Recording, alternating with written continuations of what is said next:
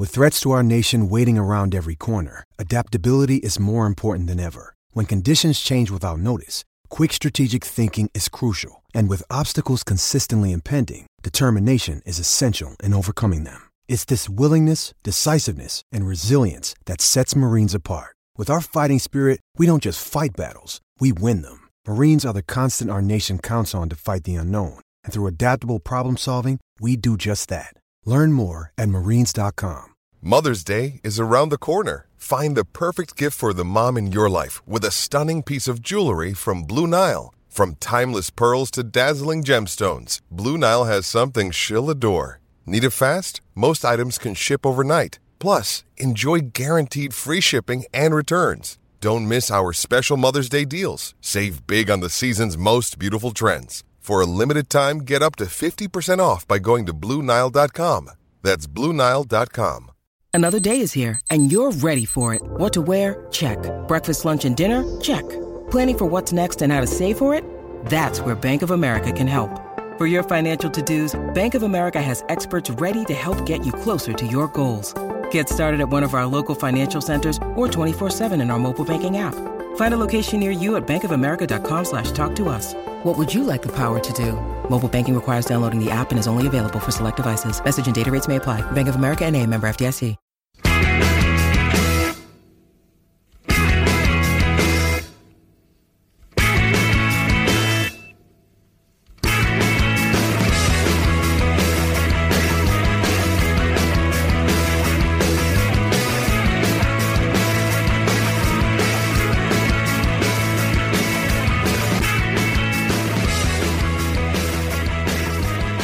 Welcome to Monday's episode of the Terrace Scottish Football Podcast. I am Craig Fowler and I'm joined on this occasion by Gary Cocker. I'm raging at Rob. Yes, and Robert Borthwick is not here. He was due to be on tonight's show, but since Rob has one, maybe even 2 feet that are only good for hacking off, then he's been unable to make it through because he's kind of laid up in his house working from home in Glasgow. We wish Rob a speedy recovery. Relatively speedy. I'm not going to be on the podcast for a few weeks, so it's fine by me. Fuck you then. Thank you for being so empathetic to my plight. Yep. Right, let's brilliant. Actually, I'm now happy I'm starting with this. Dundee are out the cup, Gary. You fucking shot yourself, didn't you, last minute? Give away a goal. Rubbish. And this is a Craig Fowler solo podcast from now on. Yeah, it was. Everything was positive about yesterday other than the final result, which saw us go out of the cup. So Dundee exited the Betfred Cup 2-1 to Aberdeen. They were 1-1 going in injury time, conceded a goal. Aberdeen scored the winner in extra time. And it was Constantine, believe it or not. It's not like he usually scores against Dundee. As I said, it was very positive. Dundee lined up 4-2-3-1, which is preferable to 3 at the back, which I'll come to later on. And genuinely, for the entire match up until the 91st minute, were better than Aberdeen. There was maybe a 5-minute spell at the start of the second half when Aberdeen looked like they'd been given a rocket at half-time, which they probably had been. Had a couple of really good chances, which Cosgrove conspired to miss, and then they just fell away from it totally. It's probably unfair to say the game hinged on a late substitution. But you're going to say that anyway. But I'm going to say it anyway. If you had to pick one thing which maybe led to it, it would be in the 85th minute, 86th minute, we took off, I think it was Finlay Robertson came off for Josh Meekins, and we went to the 3 at the back, which worked so well against Dunfermline in the first half of the opening day of the season. And it's... But is this not... I didn't see the game, but is this not like a different type of thing to do it with? Because against Dunfermline you started with it. Yeah. And then it was not working, but that's a different type of match against Aberdeen in the last 5 minutes. It's not just a case of throwing on another centre half so you've got another big body in the box. If it had worked, I would be saying yes, absolutely, Craig, that's the reason for it. But because it didn't work, I'm going to be very harsh about it. I think that because of that, beforehand we had McGee and Forster. They knew who they were picking up, where they were supposed to be, and putting Meekins into the middle of that might have caused a little bit of confusion. Aberdeen's equaliser came from a free kick. Free kick came into the box. Greg Lee header should have really scored with it, but Hamilton made a great save, but it went straight back to Lee and he just put it across the 6-yard box and Constantine was there and just sort of bundled it over. And I, along with the entire Bobby Cock stand, just stood and looked at the linesman in hope of something. We didn't know what, just something to rule it out. But genuinely, up until then, Dundee were winning all the midfield battles. Craig Bryson, I think he's just come back from injury. It was his first full game for Aberdeen, and he did nothing. They did nothing to impose themselves on the game. Greg Lee, who I've already mentioned, had a good game for Aberdeen, but Shea Logan was torn to shreds by Declan McDade, which should really be They've signed a new right back. I don't know how much he'll play. I know they played against St Mirren, but I don't know much else about him apart from that. Yeah, I watched him a wee bit in Westcott, but it was only like for 10 minutes. Yeah. Big guy. But other things to report. Danny Johnson did well up front on his own, hassled Constantine and McKenna the whole time. Jamie Ness was playing in the advanced position instead of Paul McGowan, and that seemed to be there was a bit more of a connection that way. I think Paul McGowan is probably coming to the end of his useful time, but what was pretty clear is we do still need a few options to come off the bench. McPake himself said that one of the reasons he put on Meekins was that was the only other experienced player on the bench. He didn't have a like-for-like replacement for, I think it was actually Josh Todd that came off rather than Finlay Robertson at that point. So Meekins was the only player he could turn to, so then that caused a wee bit of a reshuffle of the pack. And the problem was that the minute that you concede an equaliser in injury time and it goes to extra time, and you've already made, obviously you can make the extra substitution, which we did, but we were already set up defensively, and it was inevitable that Aberdeen would end up scoring again and it wouldn't go to penalties, which was a pity because a midweek game in the capital against Hearts would have actually suited me. Yeah, we would have much rather preferred you lot to Aberdeen as well. You say that, but I mean, Aberdeen fans... I was going to say, speaking of coming to the end of their useful time, as you so eloquently put it, Derek McInnes and the Aberdeen fans, that relationship is getting more and more strained, isn't it? A lot of booing. There was a lot of booing at half-time, which I enjoyed, and from about the 70-minute mark onwards, it was just constant booing, and real unrest among the fans. Of Joe Lewis took more than 2 seconds to make up his mind about what he was going to do with the ball. The fans went mental. The other thing is that Cosgrove, although he did score the winner, he didn't have his best game, and that probably contributed a little bit as well. As I've already mentioned, Shea Logan didn't have a great game.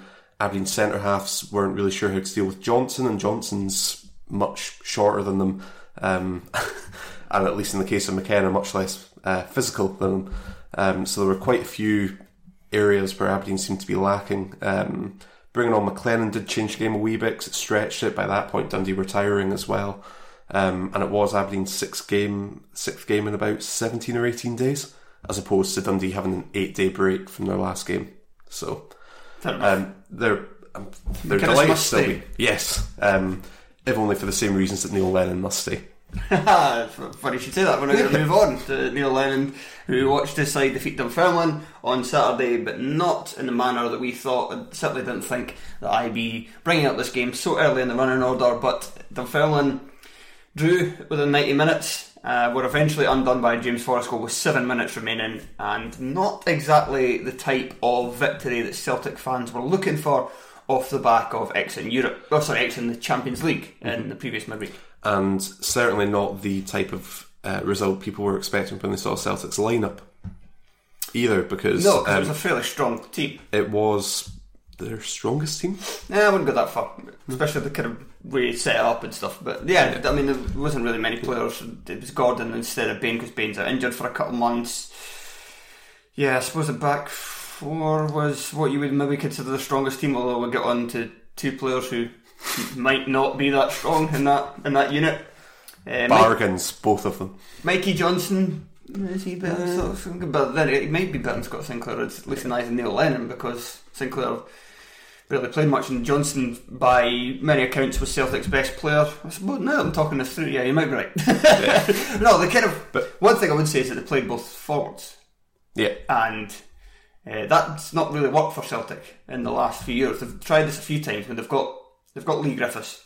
So because Lee Griffiths might not be as effective as a one-man strike partner, sorry, one-man strike partner? A one-man strike force as maybe the likes of Edouard or Dembele, for example. I think they've tried partnering with someone else, and it's not really worked out for Celtic at any time they've tried to do that, even though I would say that Leigh Griffiths is perhaps underrated as a one-man strike force. I think he can do most of what you need in that position. Maybe he struggles a bit at European level, but when you're playing the likes of Dunfermline, he should be fine. The thing that Celtic fans, well, there's a lot of Celtic fans were frustrated with, but something they said is that Neil Lennon had kind of changed the team, so even though it looked like their strongest lineup, he played a kind of... Well, Celtic fans didn't seem to know what the formation was. Neil Lennon played a strange formation. Some people seem to think it was 3-5-2, but others thought it was 4-4-2, like a flat 4-4-2, but disjointed looking. So he basically just chucked 11 guys on and went, just see what you do, guys. See how you go. Kerry Dale Street, and there was just people were asking what formation we're playing, and nobody could actually come to an answer. So that's not good. But even with that, you would still expect Celtic to take less than, what was it, about 115 minutes? Yeah. 113 minutes. And the 2 goals he scored were, it was a mishit cross from Mikey Johnson and a deflected winner. Yeah. And the Celtic players throughout the match looked lacking in tempo, lacking in energy as well. Just kind of looked quite listless. A lot of easy mistakes, a lot of misplayed passes, and a lot of poor performances in that. Most notably, especially I think in the first half, Christopher Jullien, £7 million. The final piece of the jigsaw. He had a couple of very ropey moments in the first half. He had one where he almost pretty much played through Kevin Nisbet. Nisbet missed his chance, and then he had another moment, I think it was Nisbet again, where I've not seen anybody talk about this, but I was thinking, is this a penalty? Because it's one of those ones that referees are never going to give because it's high feet. You're never really going to give a penalty for high feet, but he does. I'm not entirely sure. He only had one angle in the Dunfermline TV highlights, and it was the main stand angle, so it was from far away, so I don't know how much contact was made. But Nisbet goes down, and Julian's foot was at head height, and he gets the ball. I think he maybe gets Nisbet as well. Yeah. A classic. If it was anywhere else on the pitch, I think anywhere else on the pitch, you're given a foul for that. So that was a strange decision to raise his boot that high. And there was also something mentioned about Gordon spilling it into the net late on, but it was disallowed. I didn't There's see a few minutes to go. I'm guessing. I don't think that was in the highlights. No, I'm guessing it was a pretty obvious foul, which was why it was disallowed. But it did cause some score apps updated to say Celtic 1, Dunfermline 2. So some score apps got people rather excited for no reason. Celtic players really, like, you saw a lot of fans on the forum saying like Bolingoli and Jullien don't look any good, but maybe they look good with a proper manager and stuff. There's some real harsh criticism of Lennon already, like, because we didn't think Lennon was the right man for the job after Rodgers. We thought Celtic could do better, and we also said that he didn't do a very good job in his last season at Hibs. Mm-hmm. I don't think he's completely clueless. Yeah, because the thing is, at Hibs you could maybe understand why he would take chances with formations, or trying to rejig things a little bit to see if he can find some unique winning formula.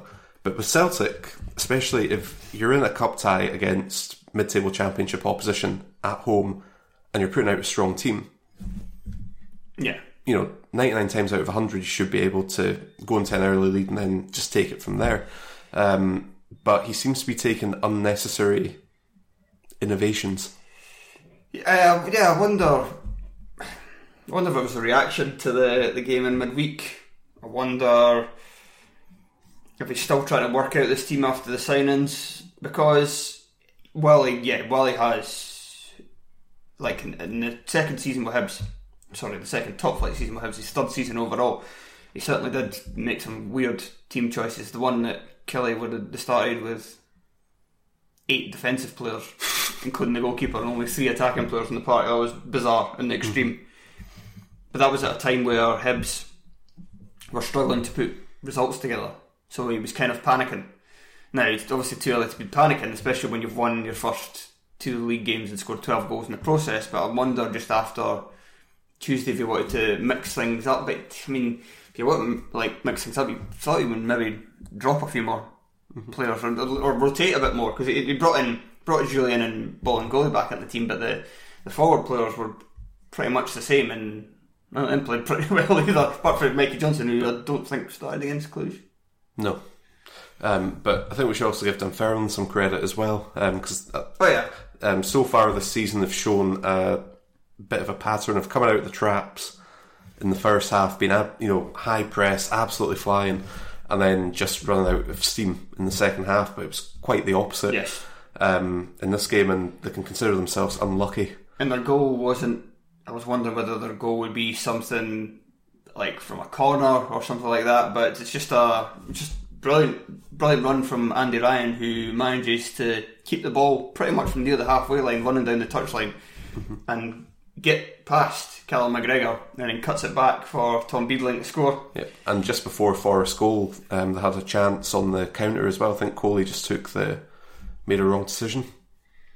It's about 2 minutes before we were on a terrace road trip to Elgin. We were listening to the radio on the way back, and at one point they got very excitable about Dunfermline on the attack. But it's Celtic in the final round, in the quarter-final draw. One Dunfermline player, Lewis Martin, was apparently excellent. I saw Dunfermline fans describe it as one of the best performances they've seen from a footballer in recent years. He doesn't have a subscription to BT Sport or Sky. But anyway, Martin played very well. I think they defended very well overall. There wasn't many clear-cut Celtic chances. From the highlights, it looked like it was Dunfermline highlights, so I don't know whether they were just missing other ones out. But for what I could see, there was a lot of kind of shots for distance and stuff. It wasn't like Celtic missed loads of sitters. I saw on the SPFL's Twitter account somebody replying to say that the draw had been rigged, and they were a Celtic fan. So I'm assuming that Celtic must have a very tough draw in the next round.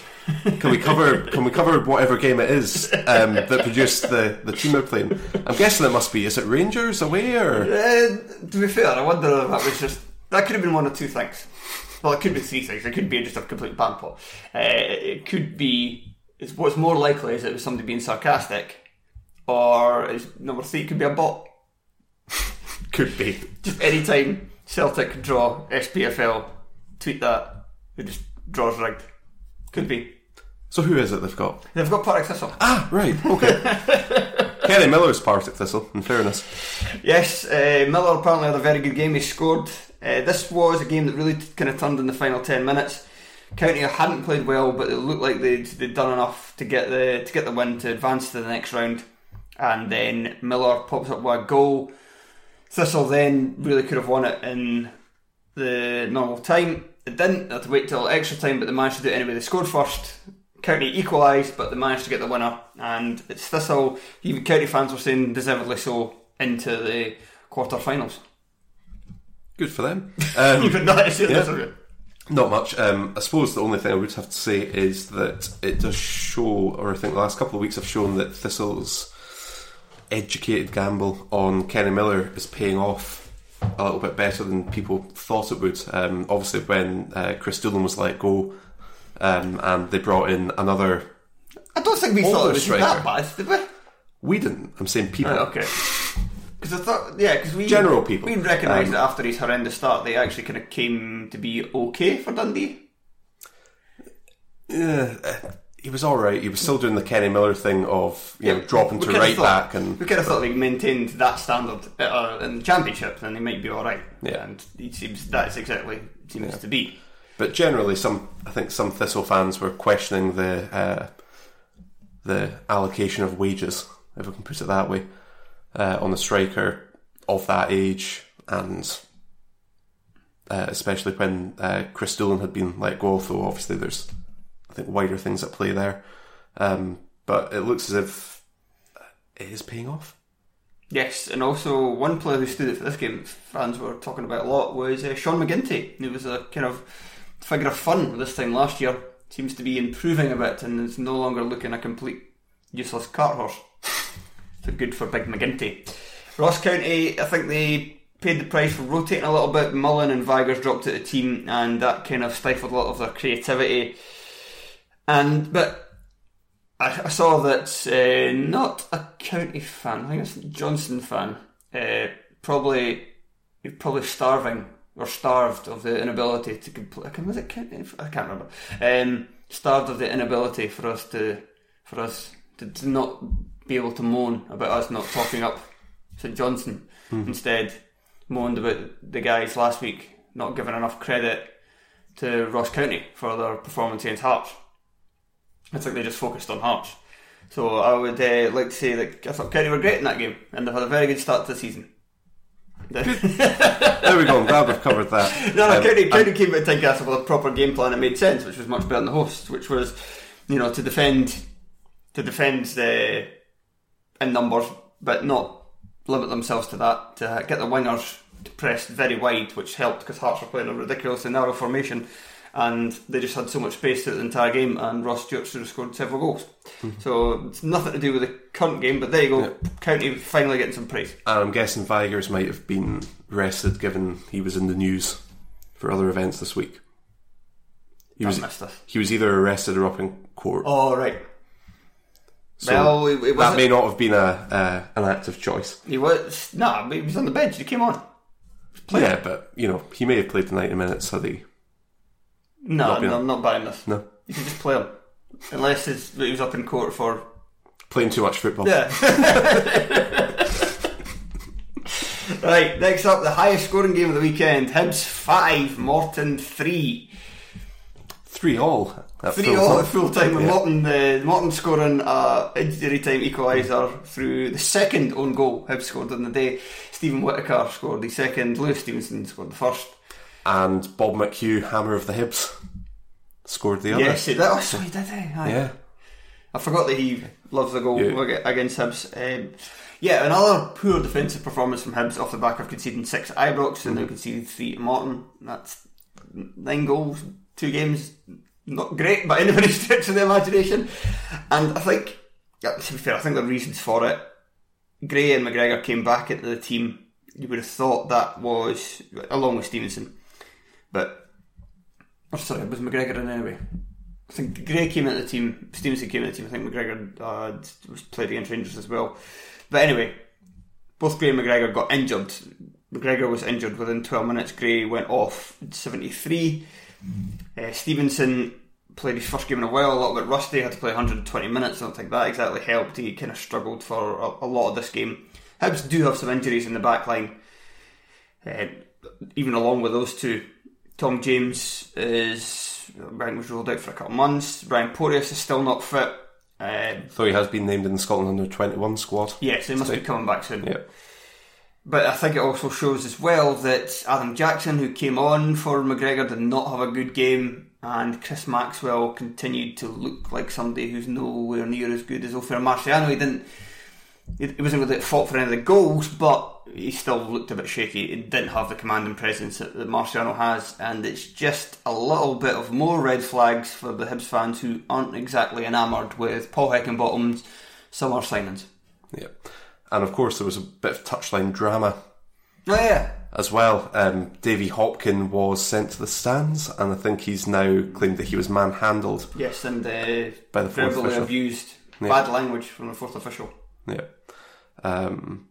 So that's interesting, because I think I'm right in saying that Davy Hopkins already been sent to the stands this season.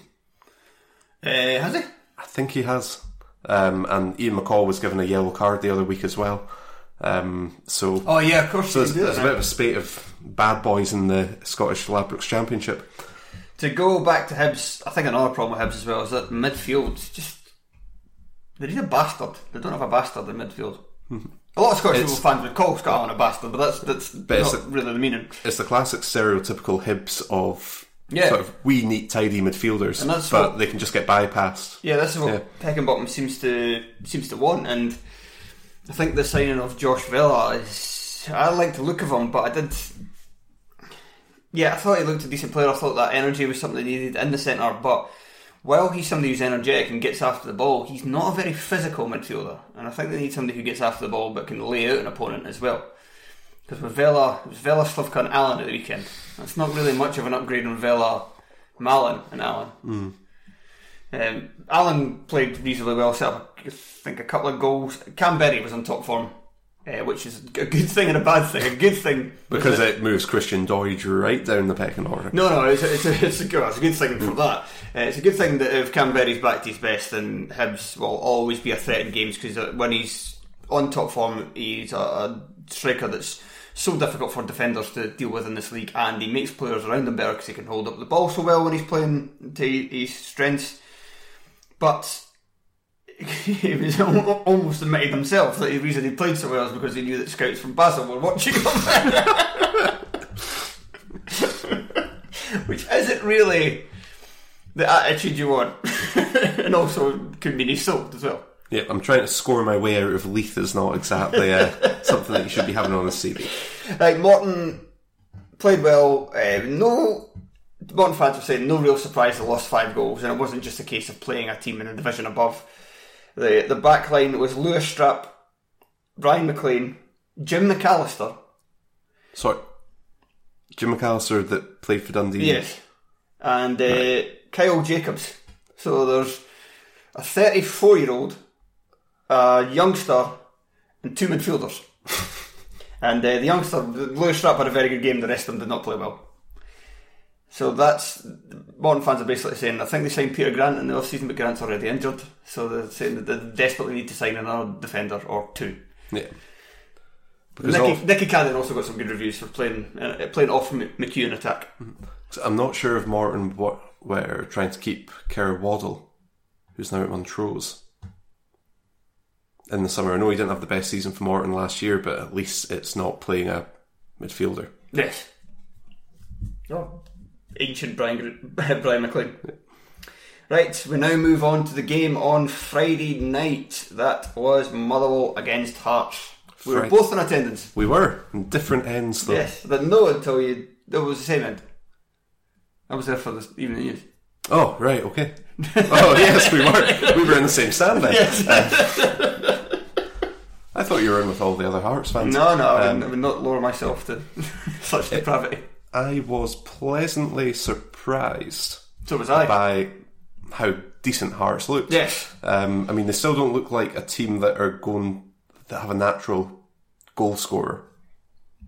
No. But I thought that Connor Wash... Hopefully the Wash, now that he's got one under his belt. He reminded me of... He does a bit too much work outside the box to be a natural finisher. Which, to be fair, I think... Losing Jimmy Walker's a blow, but... Yep. How long's he out for, is it? 3 months. 3 months. It's a shame as well, because he was injured putting in a great challenge, which possibly stopped a goal. Yeah. And he had looked sharp before then. I think he looked at his... With the exception of maybe the first 25 minutes against Dundee United, I think he looked at his best since coming back.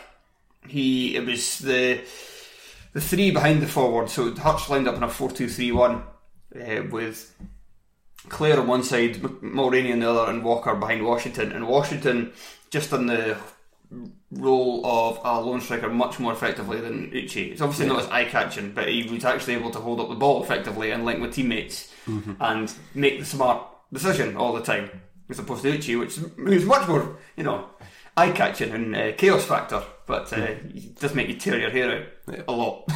But I think Hearts were also helped by the fact that Motherwell seemed to have one main tactic, which was give the ball... Well, this wasn't actually their tactic, but Hearts were quite effective at ensuring it was Charles Dunn who had the ball, and then who was trying crossfield diagonal passes to either Jermaine Hilton or to Sherwin Seedorf, neither of whom had any luck up against Smith and Hickey. I think Graham said that in the chat, didn't he? The Motherwell's wingers over the game, all of them were pretty poor. Devante Cole didn't really do anything when he came on either. Devante Cole just seemed to... It was as if he was wearing... when you see people playing... I forget what it's called, but it's the football which is where you wear the massive goggles to sort of affect your depth perception. No. This is a tortured analogy which has gone on too long already. But basically Devante Cole looked like he was playing the game 5 yards to the left of everybody else. Motherwell's wingers didn't really impress me. I thought, given how they did in the Betfred Cup against League 1 and League 2 sides, that they might be quite effective, but they just reminded me a bit of how Dundee's wingers played in the last couple of seasons, which is not a good sign.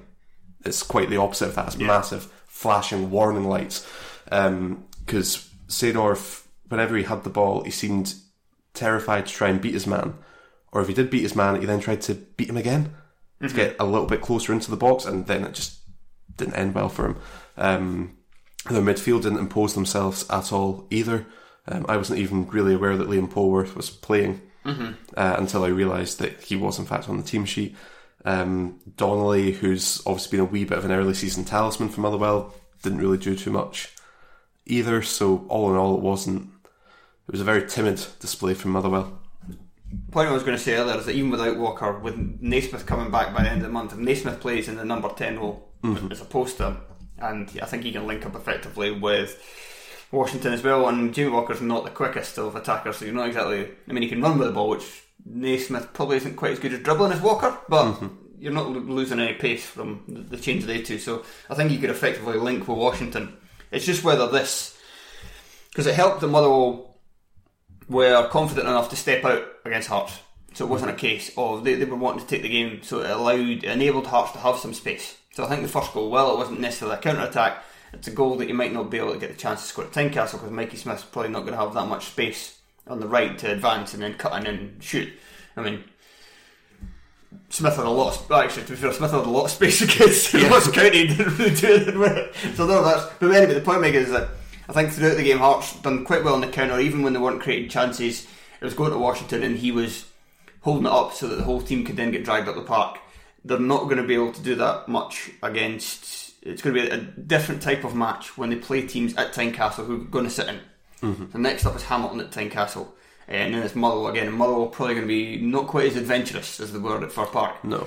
So it'll be interesting to see whether the formation works, because they'll have to adopt a slightly different game plan around it. I think it probably does give the best balance to the team at the moment.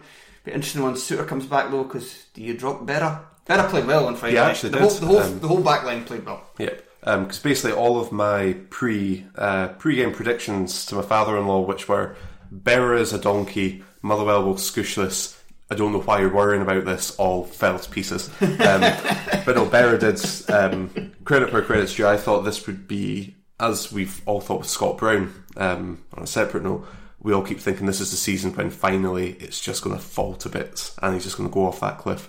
But Berra, I wouldn't say rolled back the years, but he was... At least he was good. He was effective. Right, Forfar 1, Livingston 2. Well done, Livingston. I think this was the game that I think a lot of us thought could be the potential banana skin. Yes, so well done Ronnie for avoiding that. Yeah, ironically, I think it's one of the only games that didn't go to extra time. Yes, well. And Livingston probably should have won this by more. Both sets of supporters were waxing lyrical about the performance of Mark McCallum, former Livingston goalkeeper, I believe, who is one of the best goalkeepers in League One at Forfar, and he had an outstanding game, made a number of great saves, which kept Forfar in the match. But Livy could have won this by more, even though the fact that they didn't really play that well in the first half. Weirdly, didn't play that well in the first half, won the first half 1-0. Played much better in the second half, but drew it 1 each. So, football, weird game. Yeah.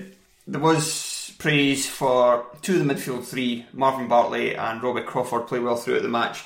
Scott Pittman didn't play well first half, but turned it on in the second period, and I believe he got the second goal, did he not? Pittman did, after Lyndon Dykes. He also played quite well, doing his usual hard work, his usual doing all the right things, except from scoring, although he did score in this game. So if he could do that more often, but he won't, because it's Lyndon Dykes. But he usually plays well, and he did in this one, and yeah, Livingston continuing what has been a fairly bright start to the season. They, I think, finishing chances. I mean, it maybe comes to the fact that you've got Lyndon Dykes in your team. It'd be quite harsh. Stevie Lawless as well, never somebody that scores a lot of goals. Maybe it's the personnel, but if you look at the first two games and then kind of this one as well, maybe a recurring theme that they're not taking as many chances as they should, because they could easily have 6 points from the first two matches. Yeah, but I think they are performing a lot better than most pundits give them credit for, because obviously they lost two of the back three over the course of the summer, and there are various other sort of warning signs that make you think this is a team that could be in trouble, such as handing a new contract to a guy just before you punt him out on loan for the rest of that contract. But they've performed well. They seem to have I was going to say completed, that's not quite the right word, but they seem to have managed to get over, or look like they're going to get over the hump of the difficult second season as well, although it's always too early to tell. Right, let's move on to another team that are fancied to battle relegation. Hamilton, they lost 1-0 at Killie. You missed your chance to just go Kilmarnock there and get the banner on the go. No surprise Eamon Brophy didn't score. Yeah, Killie fans are kind of even saying like maybe he should be dropped at the team because he's clearly not high on confidence at the moment, but who the fuck are you going to play with, isn't he? He was partnered with Innes Cameron for this game. Now, Cameron played very well for Stranraer last season. Is he ready for top flight football though? Don't really know, but the fact that he's Brophy's partner would maybe tell you there's not a lot of options there at the moment, and it's still the same problem we're probably saying for every week now for Killie as we come up to, I think there's still 2 weeks left the transfer market. Yeah, there is, because it actually closes at midnight on a Monday, I think. Yeah, because the end of the month is at the weekend, so it'll be the Monday. So there's still 2 weeks left, but they still need to get some players in. They went with 4-4-2 for this one, changing their formation slightly from the previous week where they were defeated by Hamilton at New Douglas Park, or whatever the fuck it's called these days. The Hope CBD? Stadium? No, it's changed. Oh, is it not the Stadium of Dreams or something? Something like that. Foundation of Dreams. Foundation of Youth. Foundation of Youth Stadium. That's it. My word. Let's go with it.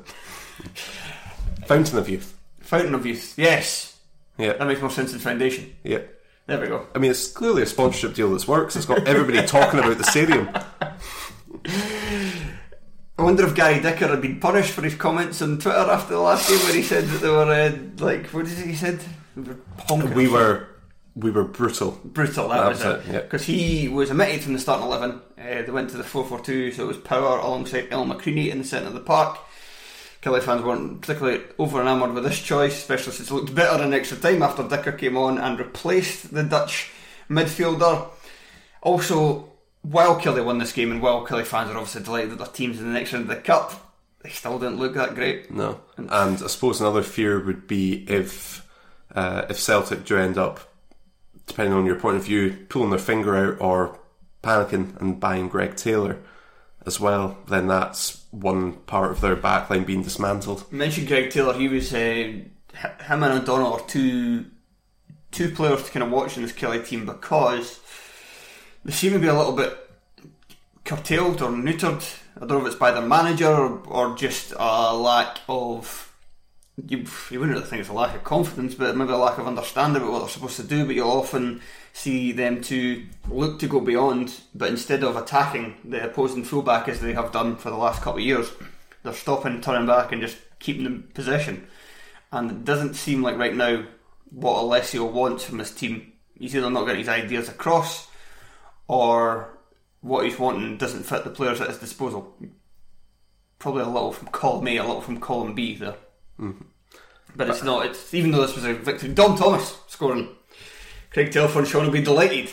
I was in a car with Craig Telford when this news came through, and he shoved a finger in my face and said, "Get it right up, you! I told you about this." And I said, "I've never said anything about it. I've never expressed an opinion on Dom Thomas, but I think he wanted me to pass it on to you." So, oh well. Mm-hmm. I mean, it's a goal off the bench in a rubbish Killie team against Hamilton, but whatever. Yeah, I'm sure that means he's now eligible for a move to Celtic. Is much to say about Hamilton? Well, Aki's continue to be Aki's in cup competitions. A little bit unlucky with this one, I suppose. It didn't. To be fair, it just wasn't a good game of football, so it's hard to dish too much praise out on Aki's. But there was plaudits for young Jamie Hamilton, who started the game at centre back. He had impressed in an Aki's under-20s game in midweek and was put into the starting 11, and I think he even was given Aki's man of the match in some circles. And Lewis Smith, who's just broken through, has also been called up to the Scotland under-21 squad as well. So there's shoots of youth in the fountain of youth. Shoots of youth. Shoots of youth. Green shoots. Okay. Right, the final game we're going to talk about, and we're going to have to edge this one out for no reason because we've still got like 7 minutes to talk. It's East Fife Rangers. Well, we can talk about the draw and where we see it going as well. Oh yeah, of course the draw. Right, Yeah. right, we'll do that. Right, East Fife Rangers, because I've got no notes on this. Yep. Just a professional performance from Rangers. Yeah. One that it's not a banana skin. When it's away, There was people one talk about being a chance- banana skin, but no. Was it Anton Dowds? There was a chance that the East Fife had the back post where Andy Halliday went steaming into the back of a player and the There's ball some went over his soccer. head. Andy Halliday Yeah, he wasn't he wasn't good. He's had his 6-month spell of competency and he's now right back to square one. Right back, send them right back to Azerbaijan. Because he's somehow starting ahead of Borna Barisic And John Flanagan. and John Flanagan. No, But John he's Flanagan's right-footed. Yeah, but he's But I know he's only still played at left. left back. Yeah, but I don't know if that was maybe played into. But it's East Fife, so you can't imagine too much thought was really, surely. But no, I mean the thing that impresses me the most about this Rangers team is the squad depth and the different options they have. Because last season, Except at left back. except at left, well, they've got 3 options at left back, but they just can't seem to make Yeah. any of them work. Yeah, Gerrard has taken a gamble that he's going to manage to get one steady, like not one steady performer, but a steady performance out of that position every week with 3 guys who none of them are that great. Yeah. And as well as that, Philip Helander has been left out of the Europa League Yes. squad as I well. wonder So if that's to do with fitness because he didn't play badly, and I think he maybe even had a better game than Edmondson. So maybe it's something to do with fitness, or maybe he picked up a knock against East Fife that's not been reported yet. But with Rangers, I mean, they've got so many different options up top now, and it's not like last season when if Morelos wasn't available, Rangers looked toothless, looked defanged. Now, you would say that Defoe and Morelos, they seem to be in a competition with each other now. You've also got Aribo and Ojo as well chipping in.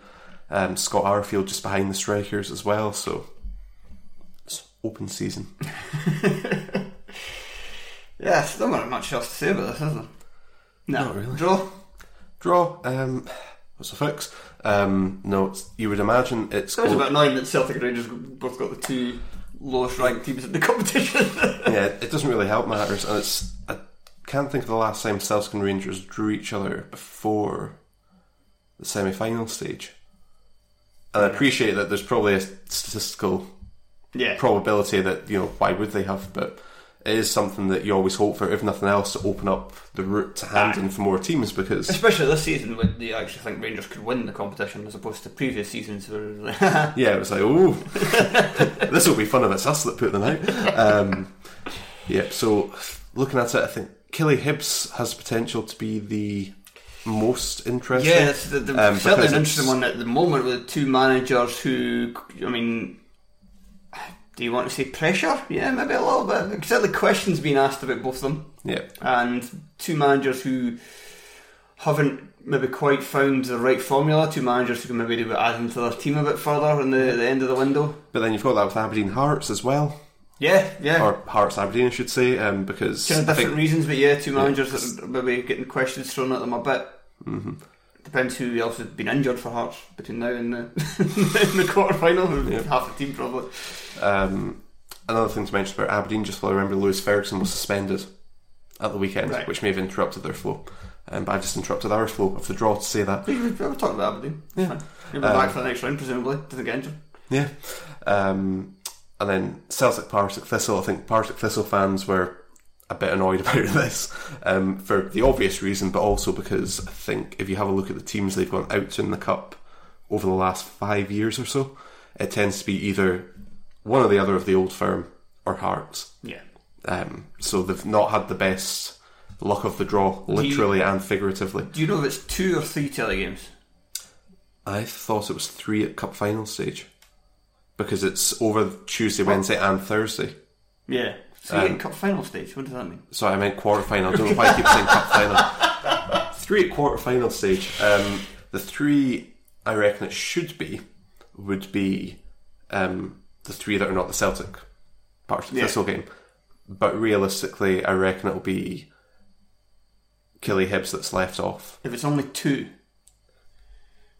I think it'll be Livingston Rangers and Hearts Aberdeen. Yeah. I'd quite like Hearts Aberdeen on Thursday, because we are recording the first episode of the new TV show that Wednesday. Mm-hmm. So we might have to do a late one, because there's probably going to be 2 games on the Wednesday. Yeah. And also, if the game is on Tuesday night, there's no really, and I don't want to cover it because I'd be up till about midnight writing, and then have to be up at like 6 a.m. to get through to Livingston to the studio. So yeah, please, please, Hearts Aberdeen Thursday night. Don't care if that fucks with everybody else's schedule. I don't. I want that. And it's obviously too far out to say who we think could go through, but it could well be. You could have a Glasgow derby and an Edinburgh derby. You could in the semis, but they get the hot balls out again. You know, Hearts, Celtic, Rangers. Here they go. I think, yeah, it's going to be a good combo no matter what. And if you like conspiracy theories, you should check out the Patreon. We're going to record one now. That's patreon.com/Terrace Podcast. You can, there's a couple of levels there, $2 levels. You can listen to the podcast we're going to record now. But if you want to access all the content, you can go for only $5 a month. And if you want to do $7 a month, you get a t-shirt and a fanzine at the end of the season. So make sure to check that out. We're going to do that right now. And you can also get us on Twitter, Facebook, yada yada yada, etc. Mm-hmm. The whole shebang. Mm-hmm. See ya. Goodbye.